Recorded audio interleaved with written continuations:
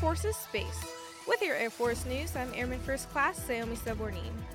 The Department of Defense designated 1st Air Force as Air Force's Space, or AFSpace, on May 3rd, making it a service component to U.S. Space Command.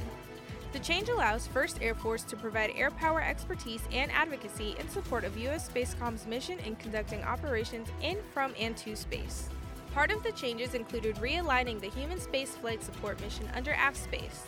That mission coordinates astronaut rescue and recovery, contingency landing site support, and other services required in the event of a spacecraft emergency.